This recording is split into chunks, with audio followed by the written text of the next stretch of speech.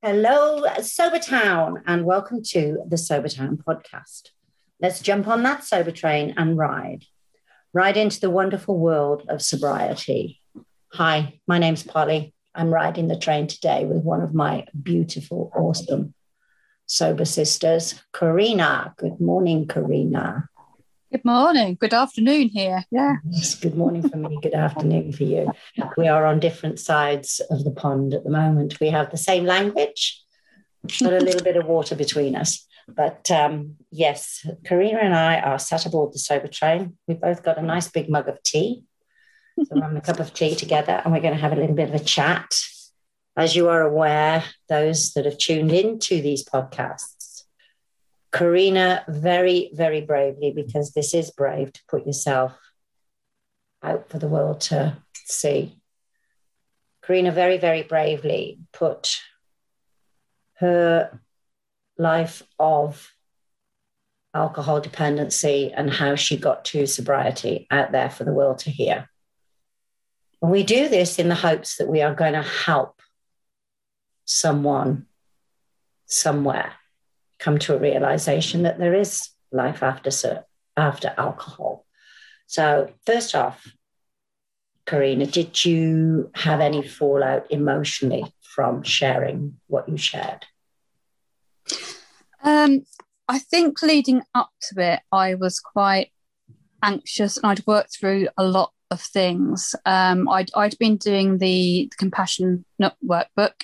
As you know, I'm a mental health nurse, so I've done a lot of CBT in the past. I've done a lot of digging. But actually sitting and doing that book actually made me do a formulation of myself, of what I've done for years for other people, and to actually formulate stuff and remember stuff that come up and kind of fit pieces of the puzzle together as to how I got on my journey and where it all stemmed from. So I was probably sleep deprived by the time I came to do the podcast. I was very anxious. As Drifter said, he could see the difference from the beginning of the interview. I was really anxious to the end. I was smiling. I was relaxed and quite joyful. I think I was exhausted afterwards. I think the biggest thing for me was that I had not been deceitful, because I wasn't being deceitful. I was being open and telling the world. I was telling family secrets. I had sort of told my story, which I made clear was my story, and other people may perceive things differently. But I felt like a very naughty, bad schoolgirl who told tales and needed to be and was going to be punished. And I actually couldn't listen to it back for a couple of days. I had to give myself some space and sit with all my guilt and my terrible feelings that I'd done this terrible thing to other people, to my family, by expressing how I felt. And then I listened to it a couple of days later. I was driving down to Mandy's actually, and I listened to it in the car, and I listened to it from the place of not knowing, from somebody else listening independently to somebody tell their story from childhood upwards. And once I'd done that and actually listened, I felt okay. I'm still a bit anxious when I think about, the fact that I've put it out, and I'm hoping that certain people don't stumble across the podcast, because I'd hate to upset people. I don't have any animosity to anybody in my past for anything that's happened in my past. Everyone had their reasons, and I love all of those people. I can relate to that, because just before you did your journey to where we are today, I did my journey to where we are today. And it's, in the one way, it's freeing, but in another way, it's extremely scary, because, like you say, it's not just our journey. There were other people involved along the way who maybe didn't realize the impact of themselves on us at the time. We go through life unconsciously, just living life. We don't realize what kind of impact any expression we had, any think that we do, what kind of impact it has on other people unless we're actually told. Because unfortunately, we're a lot of things as women. We are powerful. We are multitaskers. We have enormous skills, but mind reading is one that they missed off the list when they gave us all the other stuff that we can do. So we're not mind readers. I don't know about you, and here's one we'll touch on. Communication in this journey. How much have you learned that communication is so important? Oh, completely. I think, communication is important, but it is 50-50 and it takes people both sides. Sometimes that balance will shift a little bit. But communication, because we assume stuff, and you say we mind read, we don't know. We need to be clear about stuff. We're always second guessing. I think as humans, we're second guessing, and we're very scared or reluctant to talk out for our own needs and get what we feel we want. In fact, we kind of even forget that along the way. I think the biggest thing with me in the sobriety journey of communication was about me being loud and proud about my sobriety. I didn't have any fears about that. I have tried sort of over the last few years now. I'd say to Jack and my then husband, oh, right, so I'm going to quit drinking. Every time I got pissed, I'm going to quit drinking. I'm going to stop drinking. And they go, oh, yeah, put eyes to the ceiling. Because, I said it so often, I didn't expect it. So this time, part of it was like, yeah, I need to do this, and I'm going to tell everybody. And every time I saw somebody new, even my parents, it's like, I'm 2 weeks sober, I'm a month sober, and and I tell people I'm sober, and I don't go down that sort of I had a problem, I was an addict or whatever. I'm just like, I'm sober, and people don't tend to ask many questions. It's like, oh, that's great, that's really good. I think there are people that say, oh, the milestones don't mean anything to me. 1 month sober, 2 months sober. To me, they are huge. That is a personal achievement. And I don't know about you, but with every milestone I reach, I feel like I'm growing into my own skin for the very first time in my life. I feel like I am becoming who even at my late age, I'm becoming who I can identify with. Yeah. I'm getting an identity. I've said many times that we live many lives through our lifetime. Children, teenagers, adults, couples, parents, whatever. Now I am becoming my own person. I'm not someone's mom. I am someone's mom, but it's not my first identity. I'm someone's wife, but it's not my first identity. My identity now is me. And I don't know how do you feel about that, your new identity? Yeah, I think sort of, I think I got to about 4 to 6 weeks, and then I suddenly sort of hit a bit of a stumble. And that was about just exactly that. Who am I? My nursing career had gone. I was medically retired, which was huge because I was Karina. I was the nurse. I was the nurse that people would come to because I had a lot of experience. They'd come and ask me. Yeah, I was Karina the mum. Jack had moved out. I was Karina the wife. My husband had left. I was Karina the house owner. I lost my house, and it was like, who am I? Who am I? But then looking back on it.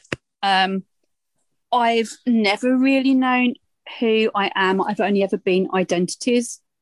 I've always tried to fit in, not always that well. And I think sort of with the app and with the community, I started to find a little bit of how I was. And I think the most difficult thing for me was to learn to just be with me, to just sit and be with me. That was the hardest, but it was the best thing.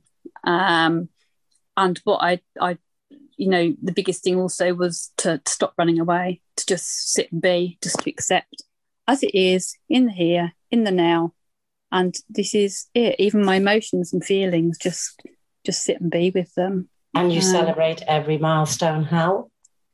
I do. Every milestone, I buy a little charm for a Pandora charm bracelet. I don't wear the bracelet; it hangs on my wardrobe door. So I'm not. I do wear some jewelry, but I'm not sort of a kind of, really into my jewelry. So, and it was just sort of, I bought a Pandora bracelet, just the hoop, and I just started buying little charms. So every milestone, I buy a charm. I buy it in the colour of the AA chips. I'm not doing AA, but I just buy it in those chips colours.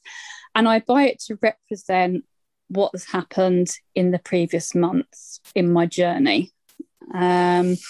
So, one of them has got sisters on, because I, felt that was the significant thing to me. That month was, finding all my sisters and, enjoying life. And in the journey, what have you used as some of the tools that have helped you reach? Because you're so happy now. You know, the joy is just there. It's on your face. It's a visual. Other people can't see it because they're going to be listening, but I can tell the listeners now, it's a beautiful face. It's healthy. It's full of life. Your eyes are so happy. So in order to reach your happy place inside, outside, wherever, what have you used to help you reach your happy place? Okay, so the things, the biggest thing I've used is what I always use is, from every breakdown, there is a breakthrough. I always know, no matter what's happening, no matter what's going on, no matter how bad I'm feeling, so I will learn something from that, and something good will come from that. And in sobriety, you learn so much more. It really gets the old grey matter going in your brain, and you get a thirst.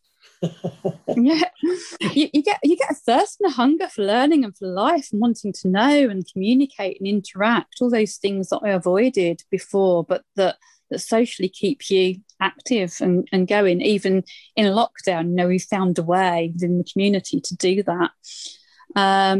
I'd listened to Craig Beck, Alcohol Lied to Me, for a few months before I quit. Listened to that every night. I'm quite a visual and audio learner, so listen to stuff at night to me is quite good. I read, what books did I read? This Naked Mind. Absolute game changer for me to actually know. I think it was for most of us, wasn't it? We jumped on the Naked Mind bandwagon and the 30-day alcohol experiment. That's the one thing that kicked me over into this journey this time. And like you say, a complete game changer. It gives you a whole new mindset and a whole new look at alcohol. So, so go ahead. Yeah.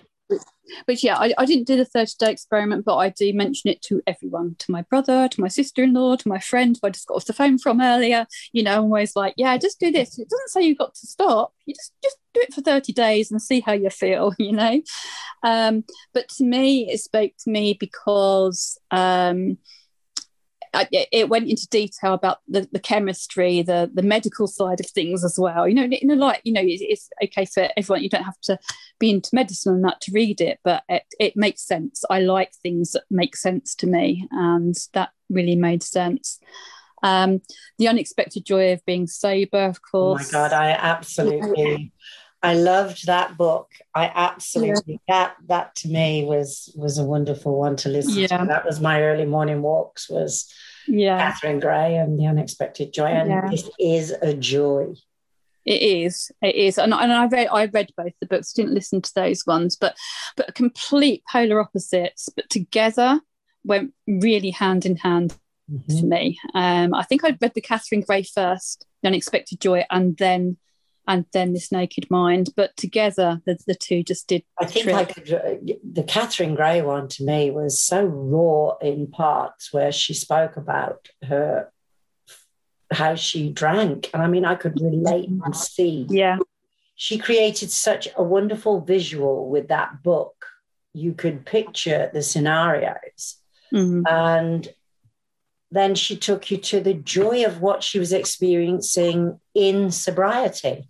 Yeah. Which it was joyful to read and, well, to listen to for me. And you and I are finding joy in our sobriety. You used other methods besides those books. I'm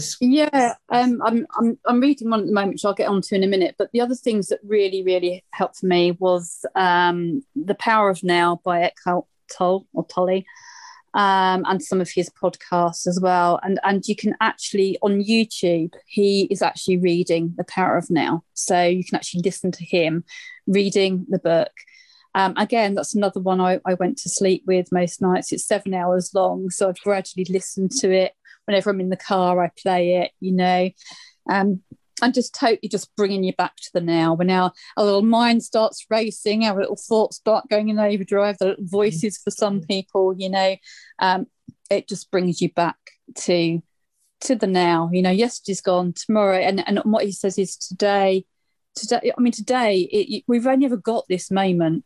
Today's this moment, David. Yeah, but we only ever have this moment. We don't. You can look at tomorrow, but we're only ever in this moment. I was having a conversation yesterday, and I said, I ditched into someone on IAS. There is no tomorrow, because when you get there, it's today. Today, yeah. So there is a yesterday, because that's there. But there is no tomorrow, because we've got today. And then when we get to Monday, that's today. Monday. It's another day. It's not tomorrow. Yeah. So it's weird. But we'll take a quick pause there. Okay. And then we'll come on to the next bit, which to me and you is becoming our heart, this next part of our journey, which is close to our heart. So we have what we call our sisterhood, our sassy sisterhood, our sisters. So talk about the month with your sisters, Charm. Oh, okay. Oh, gosh. Polly, you had sort of invited me to go to a group in Group Me, I think it was, wasn't it? We started off with. It. Yeah. And and it was just amazing. Lots of people, all people from the app, a lot of people that I followed and who followed me as well. But one of the things with the app, you can't interact like there and then automatically. There's always a bit of a delay, and it's very open.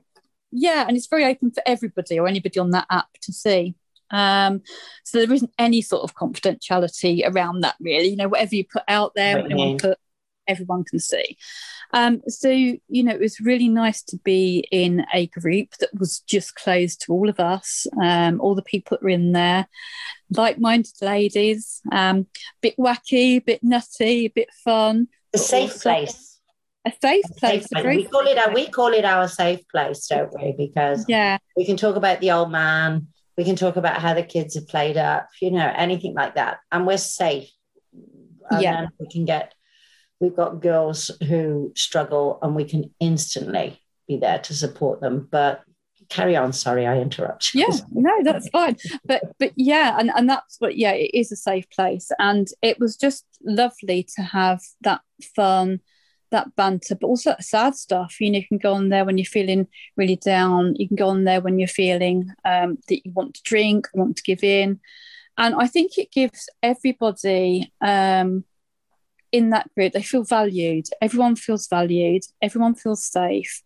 Everyone feels that it's okay. It doesn't matter how you're feeling in that moment. It's okay, and it's okay to share. And it just became my day. It still is my daily go-to. And mine. And mine. Yeah, and mine. And I think one thing I said was that we are. One thing a lot of us, even when you go in the app and read people's early stories, is how we used alcohol to fit in. Because one of the foundations of how we got to where we were was that we didn't feel like we fit. Yeah. We were always trying to fit in. We were always trying to live up to other people's expectations of us. We were our own worst critic as well, you know. And the one thing I said that I love, and I absolutely love about it, is that we are the best bunch of misfits that fit together that I've ever found. It's like coming home to me. I mean, I've found true sisterhood, true friendship. So, that's my perception. Yeah. One of my eyes, that one of the charms that I've got my eye on actually for one of the months is like a jigsaw puzzle charm. Mm-hmm. And I'm going to definitely get that one time, because it's like all come together. I definitely feel like I fit, like I belong, like I'm valued. And like I'm loved and cared for, you know, on both the app as well, but especially within the sisterhood, because we talk about very raw things on there, but very mad, fun things too, you know. And the beauty of it is as well is because we're from all over the world, there's always somebody around.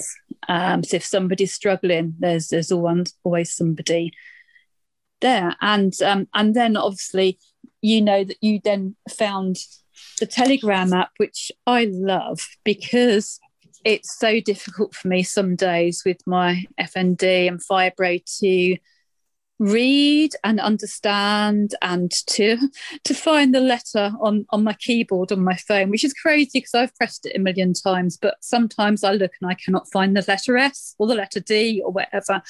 So the Telegram to me is fantastic because I can just pick up and press the little microphone and ramble as much as I like. And also I think because it gets raw at times, you don't want to sit there typing out all your emotions. That is, you know, that's the way I feel about it. And the fact that someone can push the button and talk about their emotions and get them out, because getting emotions out is the best way of dealing with them. And it's when you've got this big group hug around you going on, letting you let this out in this safe place, knowing that no one's going to judge you. No one's going to think you're talking silly. No one's going to think you're weak.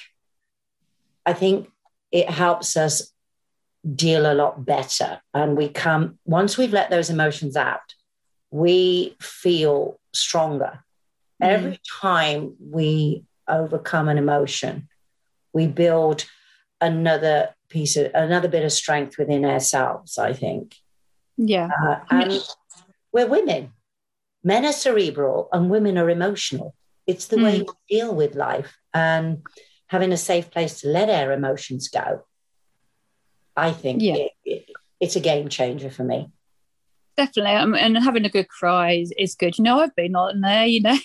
I mean, I try and be quite sort of serious and motivated and positive on the app, which I am. And I do most of the time. But I have my moments, you know, you've all heard me crying and, you know, but it's great. I feel so much better afterwards, you know. And you don't always even need a response to your message. It's just you've sat there, you've talked to someone or into your phone, you know, you've talked to the ether.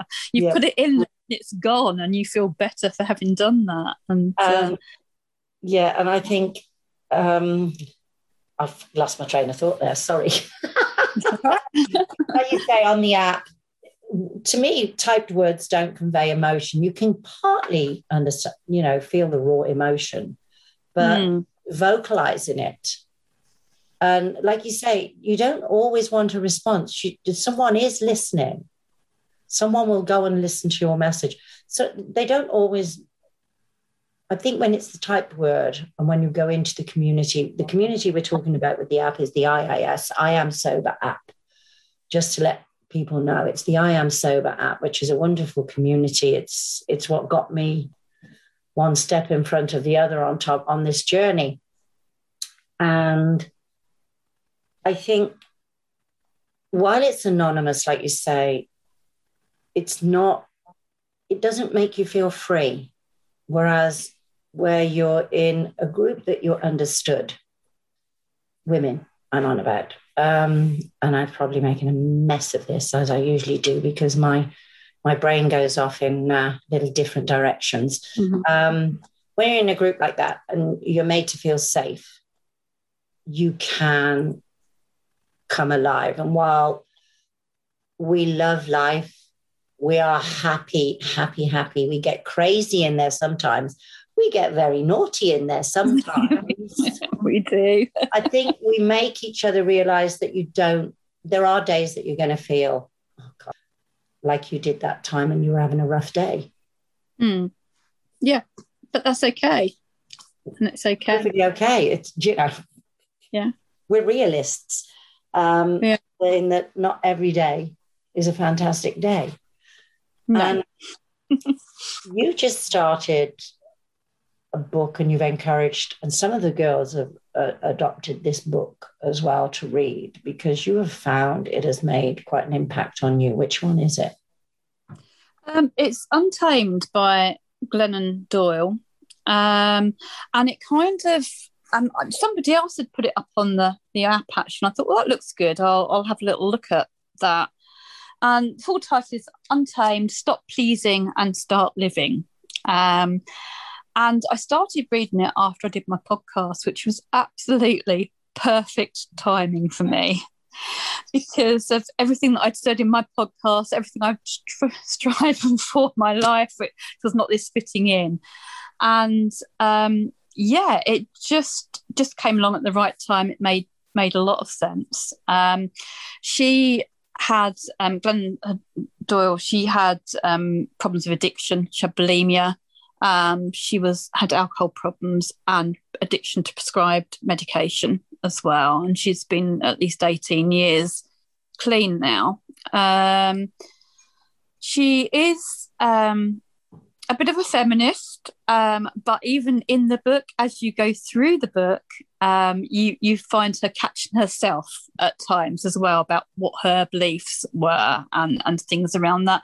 And the book itself covers everything from addiction to religion to race to gender to feminism to all those sorts of things. I'd say it is a book written by women for women, but it's not to say that men cannot read this for reasons that I will explain as I sort of go through it a bit. So she starts off the book describing about her and her daughter going to a zoo. And at this zoo, they've got this stuffed pink bunny at the back of a Jeep, of a truck. And they let this cheetah out of its cage. And this cheetah chases after the bunny on this truck to catch it. Head held high, prancing, running at full speed, catching the bunny, and then after that goes back into its pen. And her daughter says and makes the remark of how sad this poor cheetah looks being then in the pen because it's gone from being very, regal to then being very shy almost. Caged. Yeah. Caged. And the little girl says something to the zookeeper, and the zookeeper said, oh, it's fine, because she was born and raised in captivity. And what Glennon Doyle then took from that was, yes, but her wild is still there. It's still inside her belly, and she's looking out at the wild. And she talks very much about that. That's how it is for us in life, how we are conditioned, not just women, but all of us are conditioned. Yeah, I think that one, I mean, like you, I'm a very visual. That's how I do things, is visually. Maybe it's the nature of our birth sign or whatever. But yeah. And you said about the cheetah and then going back into its pen is almost like the times we've come out of and given ourselves a break from alcohol. We've come out, we've let ourselves be ourselves. Then we've gone back into our cage where we've put ourselves back down in our little hole of alcohol. Yeah. We give ourselves a certain amount of freedom. And I wonder if we're a little frightened of the freedom until we're ready to deal with it. And then we take ourselves back. But yeah, that just you describing that made me think, yeah, when I gave up alcohol and got myself some time away from it, there was the freedom Mm. And then going back to alcohol put me back in the cage. Yeah. So that was just my interpretation. And leading on from that as well, is it almost like what she says is that she feels that and she's done quite a lot of research on this, and she said the age of 10 is actually the age that we learn to be good boys, good girls and real boys. So the age of 10 is when children begin to hide who they are in order to become what the world expects them to be. Right around 10 is when we begin to internalise our formal taming. 10 is the world sat her down and told her to be quiet and pointed her towards her cage. And it includes, what she says is things like, these are feelings you are allowed to express. This is how a woman should act. This is the body you must strive for. This is the body you must, these are the things you will believe. These are the people you can love. Those are the people you should fear. This is the kind of life you are supposed to want. Make yourself fit. You'll be uncomfortable at first, but don't worry. Eventually you'll forget you're caged. Soon this will just feel like life. And, that's what she's saying is that it's life starts to tell us how we need to act and behave and what the expectations are. And I was watching Margaret and Elizabeth last night on Netflix, which is about Princess Margaret and Queen Elizabeth. And, looking at sort of the decisions that, when they wanted to do anything in their life, how suddenly it was down to the politicians, it was down to the church, it was down to the institution, but we're all a bit like that. We are dictated to around our life. Conform. We have to conform, otherwise we have all these labels for people that don't conform and don't do as they're told, I've reached an age now where labels, I hate them. I'm out of my cage. I am running wild, and I don't know about you, I am absolutely loving it. Yeah. Yes, there are things I have to do.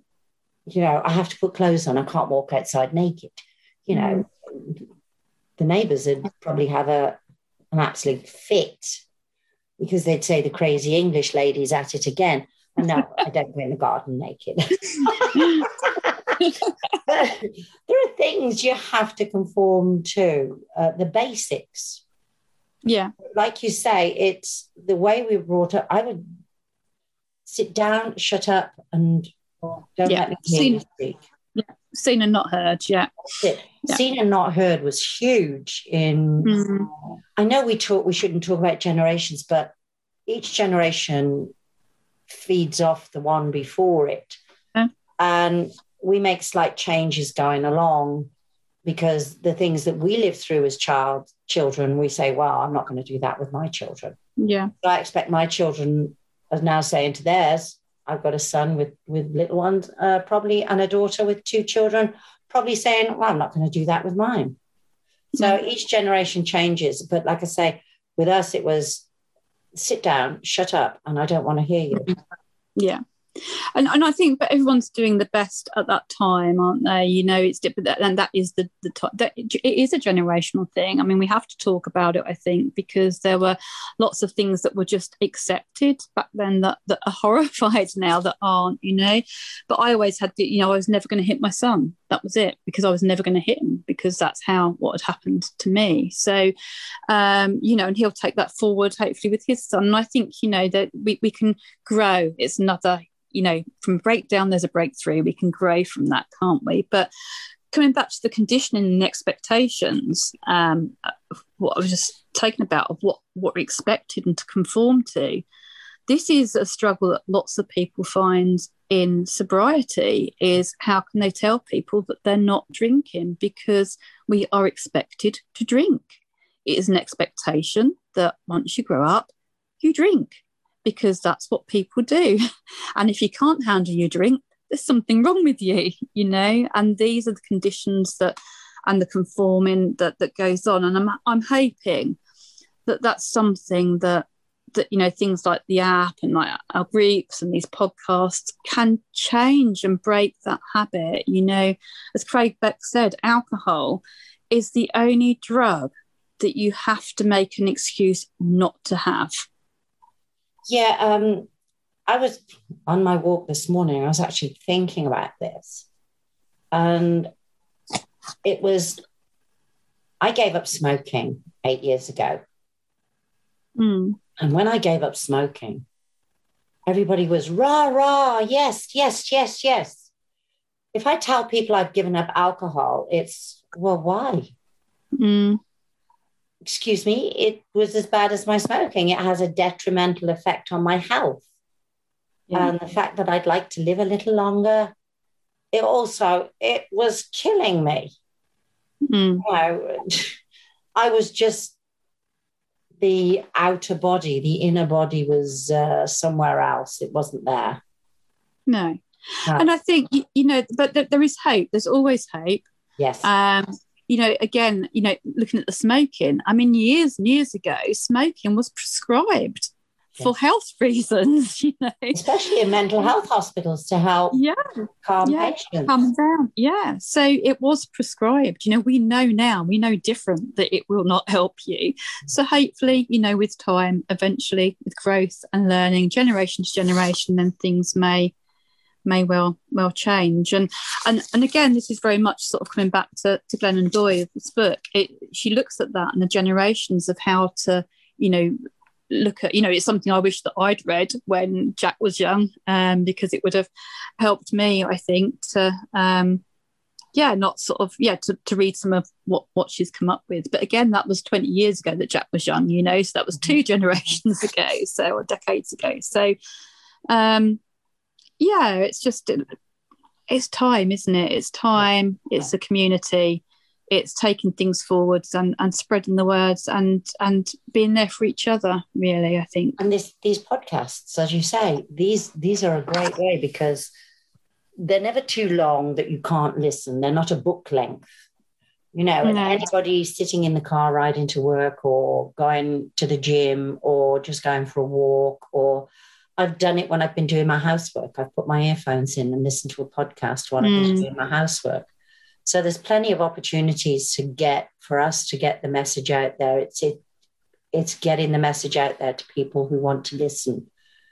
And what I'd like to touch on now is the Glennon Doyle book. And you saying that in the Telegram, it's great that you can just record and speak messages to people. And one of the things you did was you were reading the Glennon Doyle book and you took a passage and you read it to our sisters, and it had a pretty big impact. So I'm wondering if you would like to just read that passage now to anyone who's listening, because it was a beautiful piece. It really was. It was very impactful. Yeah, there's a few pieces that I'd like to read, but I think just before that, I just want to just read something else that I came across that will then tie in, hopefully, with that one. So this is part of her initial part of the book, and she says, "When I was a child, I felt what I needed to feel and followed my gut and planned only from my imagination. I was wild until I was tamed by shame, until I started hiding and numbing my feelings for fear of being too much, until I started deferring to others' advice instead of trusting my own intuition, until I became convinced that my imagination was ridiculous and my desires were selfish, until I surrendered myself to the cages of others' expectations, cultural mandates, and institutional allegiances, until I buried who I was in order to become what I should be. I lost myself when I learned how to please. Sobriety was my painstaking resurrection. It was my return to the wild. It was one long remembering. It was realizing that the hot electric thunder I felt buzzing and rolling inside me was trying to get my attention, begging me to remember, insisting, I'm still in here. So I finally unlocked and unleashed her. I set free my beautiful, rowdy, true wild self. I was right about her power. It was too big for life I was living, so I systematically dismantled every piece of it. Then I built a life of my own. I did it by resurrecting the very parts of myself I was trained to mistrust, hide, and abandon in order to keep others comfortable.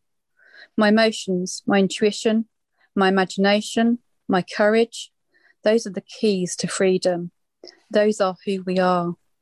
Will we be brave enough to unlock ourselves? Will we be brave enough to set ourselves free? Will we finally step out of our cages and say to ourselves, to our people and to the world, here I am? I think you and I can say here I am, because Here I am. I don't know about you. I have absolutely no desire to drink it. I don't romanticize it anymore. It's not even in the realm of my mind anymore. It's gone.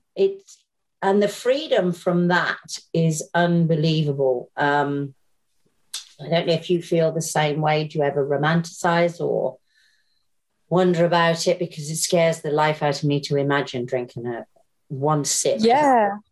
No, it just frightens me. It frightens me that I'm accidentally going to drink something because I will feel robbed. I think it was completely robbed me of the joy and happiness that I have now, that I found for the first time ever, I think. I don't think I've ever felt this wonderful, it can be euphoric at times. I'm high on life now, Why should I want anything to spoil that? I don't.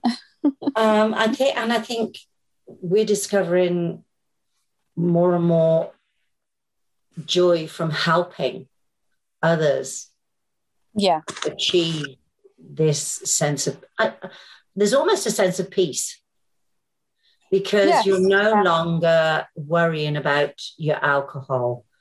You're not worrying about, oh God, I've got to get up at this time in the morning and I'm only going to get 4 hours sleep and I am as drunk as a lord.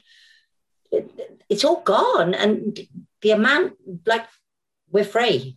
The cage door opened and we bolted. We were female cheaters. Boom, we were gone. We're gone. Watch my ass. It's gone. I can't get over the happiness. I don't know about you. No, definitely. It's just it is great. Obviously, there's a lot of emotions and feelings, and one of the things that Glennon says is, when she goes through a program, she's got key one. So the key one of unleashing ourselves and being untamed is to feel it all. And obviously, we do feel true joy, true happiness. It's wonderful, but we feel other emotions that aren't quite so happy. And this is one of the passages that I read out in the girls group the other day. And she said, in the past 18 years, I've learned two things about pain. First, I can feel everything and survive. What I thought would kill me didn't. Every time I said to myself, I can't take this anymore, I was wrong. The truth was I could, and I did take it all. And I kept surviving. Surviving again and again made me less afraid of myself, of other people, of life. I learned that I'd never be free from pain, but I could be free from the fear of pain, and that was enough. I finally stopped avoiding fires long enough to let myself burn, and what I learned was that I am like the burning bush. The fire of pain won't consume me. I can burn and live. I can live on fire. I am fireproof. Second, I can use pain to become. I am here to keep becoming truer, more beautiful versions of myself again and again forever. To be alive is to be in a perpetual state of revolution. Whether I like it or not, pain is the fuel of revulsion. Everything I need to become the woman I'm meant to be next is inside of my feeling now. Life is alchemy, and emotions are the fire that turns me to gold. I will continue to become only if I resist extinguishing myself 1,000,000 times a day. If I can sit in the fire of my own feelings, I will keep becoming. And that to me just struck tenfold, because I drank and drank for years to block pain. We did. We started out by trying to fit in. And we hurt ourselves trying to fit in. So we drank to block out the pain of our own actions. Yeah. Because at the end of the day, we caused our own pain. Well, most of it. There are other circumstances as well. There's the emotional relationships, etc., that cause pain. But I I think the one thing we do in our IAS group, and both male and female will tell you, sit with the emotion. Just sit with it. You and I meditate. Mm-hmm. I love to meditate. I've just purchased myself a nice new meditation cushion to sit outside in my nice new space when I finally get it finished, my work in progress. And just to sit, people think that meditation is hard to do. It's not. People say, well, my thoughts won't, I can't stop my thoughts. But you can never stop your thoughts, but with meditation, you can let your thoughts come. And that's where something I was thinking about earlier, your inner ego, the part of your brain that deals with your emotions, that guides you, can help guide you through those emotions to the other side within the space of 5-10 minutes, which is not much time. No, I think it takes practice. It doesn't come easily, does it? But it's great. We could have scripted this, because that's just led me right into the next bit, which was key too. Look at us. We're on the same wavelength. We're on the same wavelength. Had key one. I mean, her second bit is key two, which is to be still and know.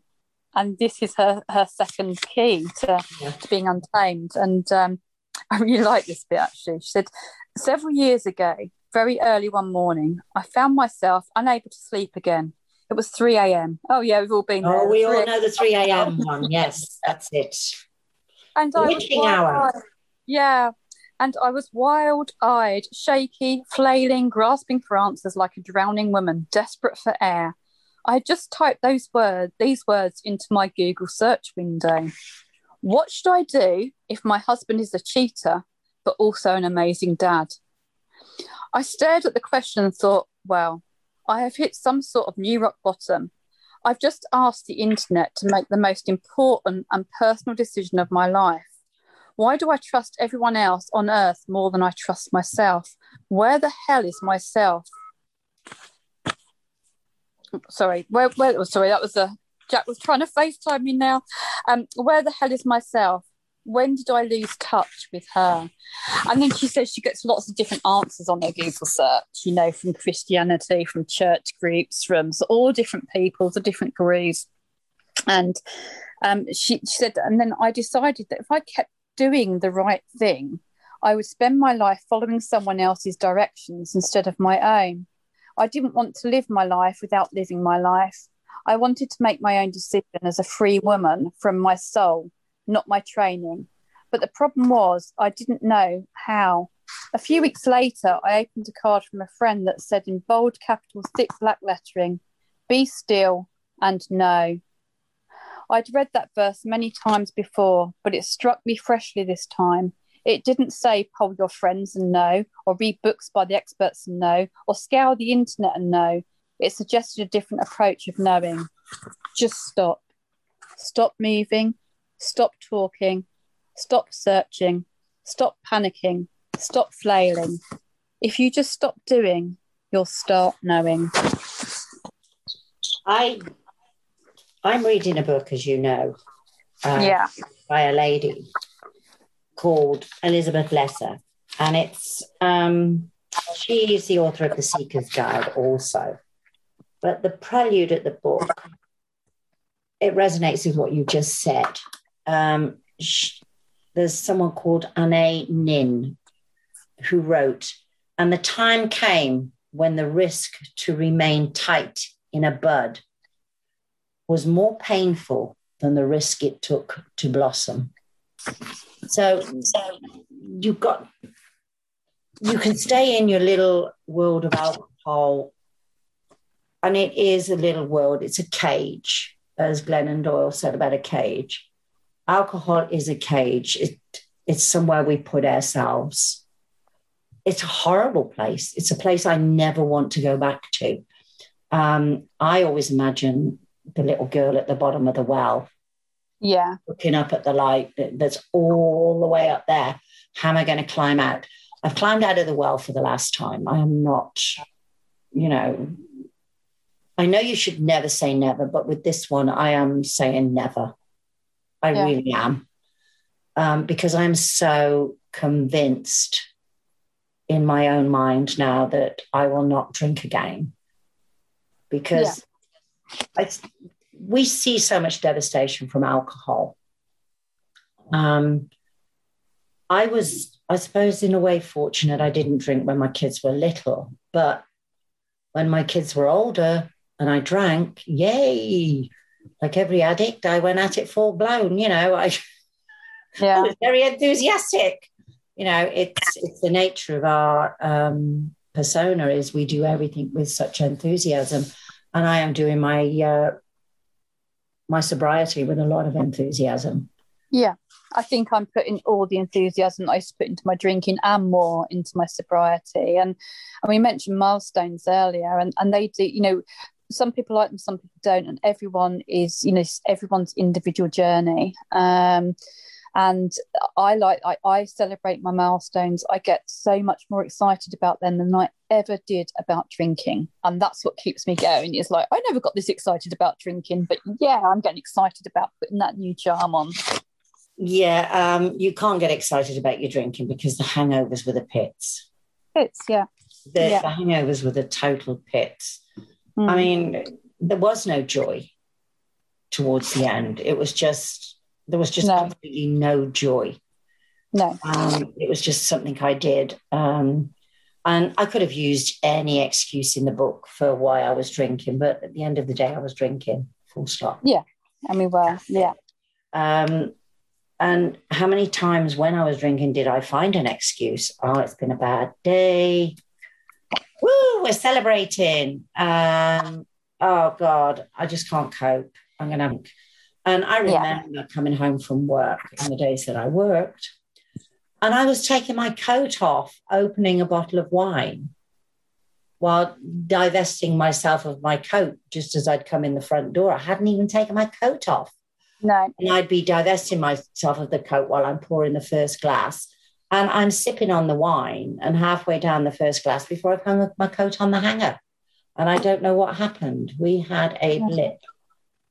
Okay, we're back for another section. And this section, something that is very close to mine and Karina's heart, in that we are happy in our sobriety and we want to try and pay forward to other ladies because there is so much marketing out there geared to women.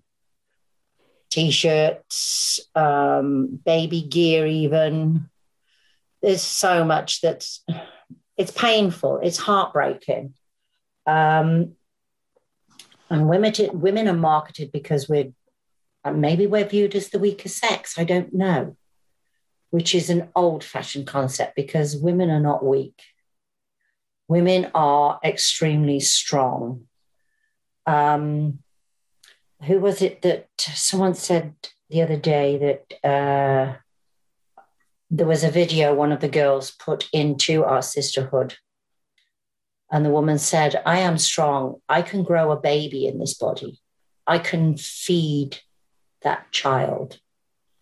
I can survive. I can feed my family. You know, we are powerful. We forget, I think, that we're just as strong as everybody else. We're emotional, yes, and we tend to let our emotions lead us a lot of the time, which is maybe why we start drinking. I don't know. I know emotion got me into the drinking. My husband died, which was an emotional time. So that got me into my drinking, which steadily grew over the space of 20 years, almost, until I got to where I am now. But in amongst our becoming sober, we watched so many of our sisters struggling and just needing something a little extra. And just before Christmas, it wasn't one of the ladies found the Group Me app, and there were 10 of us in there, but we didn't go in there to start a support group in the way that it's developed. It's like anything that that starts. It's got a foundation, and we build off a foundation. And that's what we've been doing over the space of these few months. And it's hard to believe that this only started probably at the beginning of November, and here we are into March, and it's just grown and it's brought home to us how many women feel vulnerable with no one to talk to. Yeah. And we started with GroupMe, and we got pretty crazy in there. And there were so many of us. we started breaking our groups down a little bit, because some of the ladies were emotional and getting overwhelmed because there were so many different conversations going on. And it got hard to keep up, didn't it, as well? Yes. That was me. I couldn't keep up with everybody and what was happening. Yeah, that's it. And then it was discovered by the founder of Sobertown, Mr. Drifter, who, as we very well know, has got the worst deleting finger in the world. And for someone who's now all over the internet, etc., was almost paranoid in the fact that there was information out there, wanted an app that he was allowed to delete from on occasion. So the research happened, and up we came with Telegram. We did try Discord, but it still didn't really suit the purpose of what we wanted. So we came to Telegram, which for us has been a game changer. Yeah. As you spoke at the beginning, you struggle with typing, with finding letters. So the voice and being able to speak, as we just heard you speak those passages, using your voice. And like I said earlier, emotion, you can get a certain amount of emotion out in the typed word, but vocally, you can convey so much more. And when you're trying to offer support to someone who is struggling and emotional, you can convey it so much better vocally. Yeah. And it's easier to respond, I think, because sometimes, you sit there and think, oh, what shall I put? Whereas when you start talking and it just flows out. And everybody knows that whatever we say, it comes from a good place. It comes from a place of trust and love and safety. Because we don't always get it right. We're not always 100% going to say the right things, what people want to hear, but it's always from a place of love and safety, and everybody sort of acknowledges that, which is great. And I think the difference between our I Am Sober app and this, what we've got going now, is, as you said before, there is always someone around. So anyone who is needing any kind of support, it's there. We encourage the reaching out. It doesn't matter what it's for.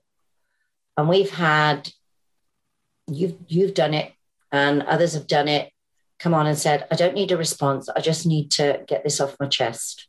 I just need to put this out there, because when you're sat on your own and it's running around and around and around in your head, it's like the little snowball that starts this like a tennis ball and ends up the size of heaven knows what, the snowman. It grows and grows and grows because you've got no way to get it out. But this has given people a way to put it out there. And it's quite surprising how much help and information you get coming back from others who have probably gone through the same thing.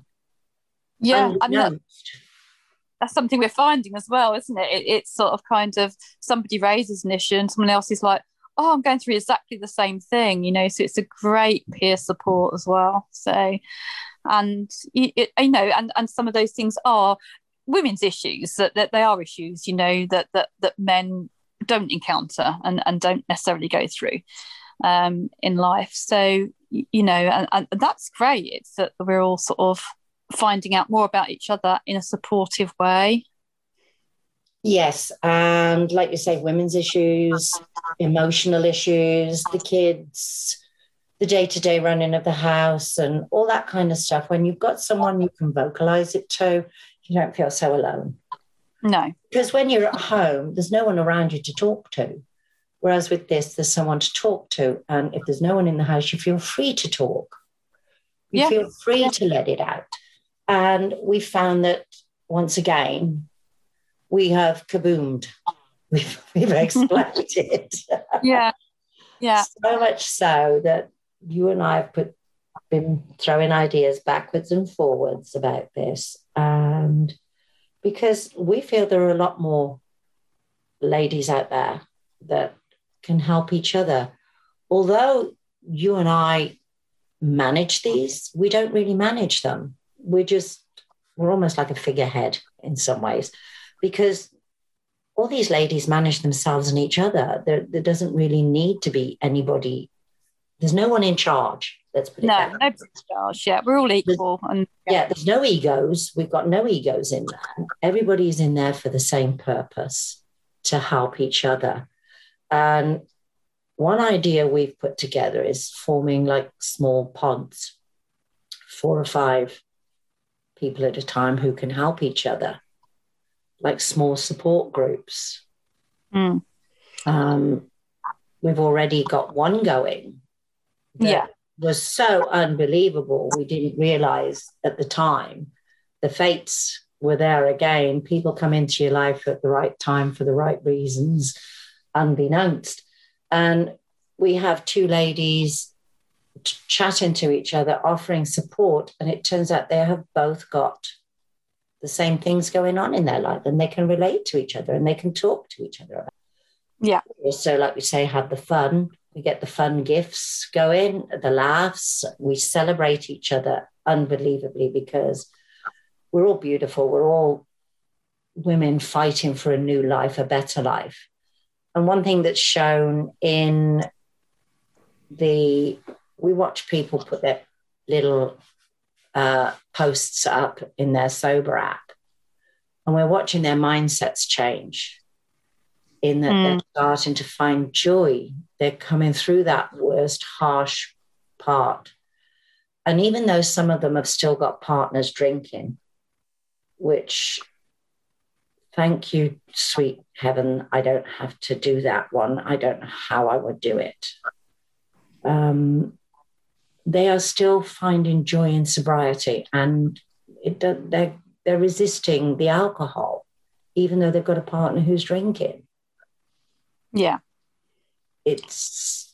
We want to encourage more women into our circle, I suppose you could call it. So that's something we've discussed. Yeah, so we don't want it to be exclusive. It is sort of something, it's been sort of, we've been seeing how it goes. It's going really well. And I just think you're just seeing people change. You're just seeing the difference that having that group of women makes to all the individual people that are in there. Just having that safe place to express. And for me in the morning, the first thing that goes on is that I'm just listening to all your messages, watching the videos. I say a good morning sort of video or voice message, and you're the last people I say good night to as well at night. And that's even when I'm with Andy, not here on my own. I always got my headphones in that when he's here. And it's nice because, yes, I love my alone time. I love being on my own. I have people in my life as well. But the people that really get me, the people that really understand me, the people that will listen to me at any hour of any day about any subject is the girls. And, and you're right there in my pocket all the time. And all I have to do is take out my phone and you're there. And it's something that it would be so wonderful for everybody to have. Yeah, the opposite of addiction is connection. It's also the opposite of isolation, connection, because when you're drinking, you isolate yourselves. You are in a state of isolation when you're drinking. And the one thing about this is no one's isolated. Like you say, we've got different times. We're on both sides of the Atlantic, so there's always someone around. we take an interest in what other people are doing as well. They're letting us into their lives, and they're showing us their hobbies. They're showing us their family life. And if they've got a question, they'll throw it out there and someone will come back and say, well, I did this, this, this, and this. So, okay. And off they go and they do this, this, this, and this. And it's just the immense support. All of us are coming from alcohol. It's where we started. We have ladies going through emotional breakups, finding so much support to be able to let their feelings out, how emotional they're feeling, how broken they feel emotionally, not as a person, emotionally. And as we know, it doesn't last forever. It's broken at the moment, but it will heal. It will get better with the help of others who can be there to support you and hold you up. I take great joy in our sisterhood, and that's what we call it, is a sisterhood. It could be called anything. You know, it's just that we call it sisters and sisterhood because we feel like a family. We are a family. Yeah. I have 20 odd sisters that I never had nearly 10 months ago. And I absolutely love it because they accept me. I don't fit anywhere else mostly, but I fit there. Yeah. And like you said about your jigsaw puzzle piece that you're going to get. Yeah. I think I'll get myself a jigsaw puzzle piece for my 1 year. Yeah. Right. And life is a set of jigsaw puzzle pieces. Everything we do in life is a set of jigsaw puzzle pieces. And sitting and fitting the pieces together on your own is hard. But to know that you've got other people who can help you sit and put your puzzle together is enormous. It is. It is huge, yeah. And I mean, I've said it before and I'll say it again. I'm glad I was a drunk because I would not have found the app. I would not have found you guys. I would not have come home. And that's where I am. At last, I fit. At last, I'm valued. And I have come home and it feels fantastic. I think the fact that we've got something, like you say, we feel valued. There's so many women out there who don't feel valued, feel so undervalued. And we feel valued in that people are listening to us. We've got something to offer. I'm not that well educated. I've just got life experience. You're a nurse. We've got other skills and professions within our group. We don't feed on those. I mean, we don't say, oh, we've got a nurse here and I've got this, this, this, and this. That's not what we do. Just trying to explain it to people. We're not psychologists. We're not trained. We are just ladies getting sober. That's it. Bottom line. I don't have qualifications in that area. I'm not a psychologist. I've got no medical training. I just know what works for me. What works for me might not work for someone else, but I will throw my ideas in the hat. And if one of my ideas helps someone, then success. Yeah. And that's the thing. I think the important thing is we are getting sober together. It's our own individual journeys, but we're doing this together. And, many hands make light work. And as we know, us women are a powerful force when we get together. Yeah. And together we can do this. You and I think it would be nice to do another chat. Okay. Sounds good.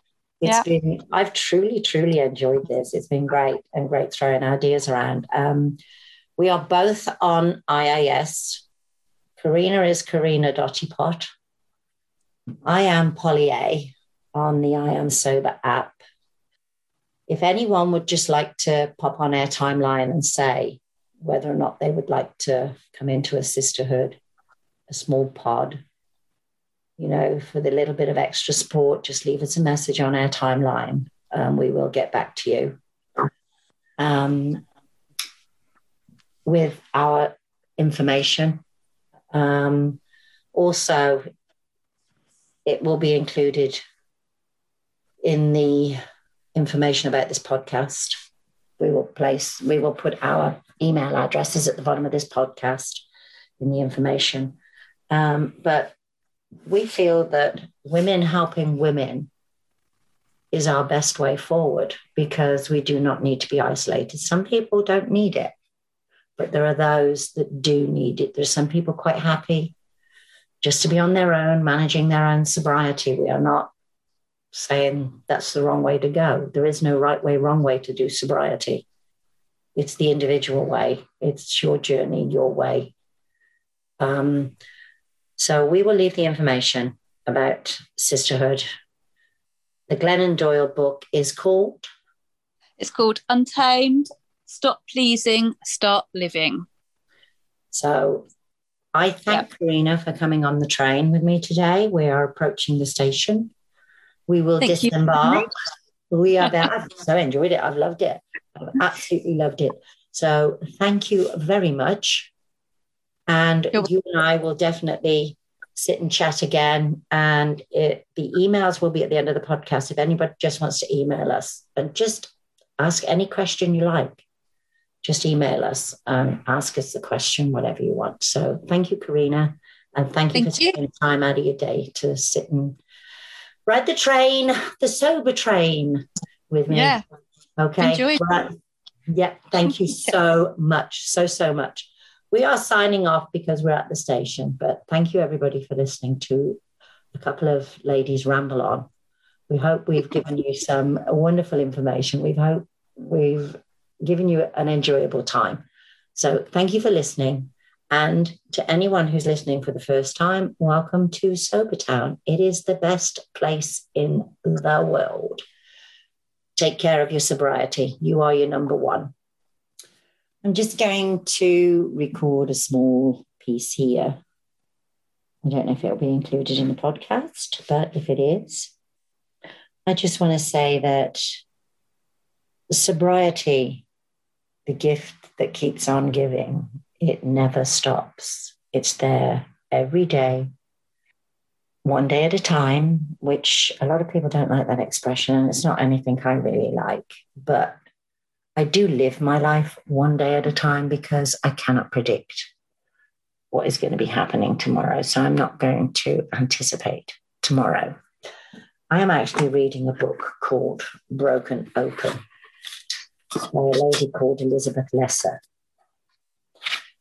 It's not about alcohol, because every book doesn't have to be about alcohol. You don't have to always read the Quit Lits. But I will say the Quit Lits, a lot of them are all by women. But this one, for you ladies out there, was written by Anne Nin. Anne Nin wrote, "And the time came when the risk to remain tight in a bud was more painful than the risk it took to blossom." And also, Elizabeth Lesser wrote, "If we can stay awake when our lives are changing, secrets will be revealed to us.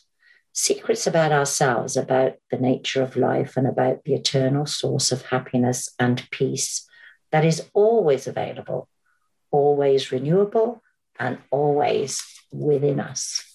It is within us to find our own happiness. I am responsible for my happiness.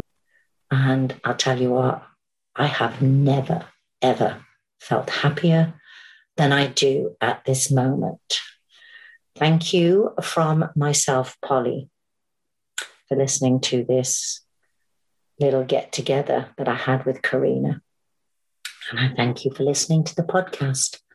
And I wish you a very happy, sober journey. Goodbye.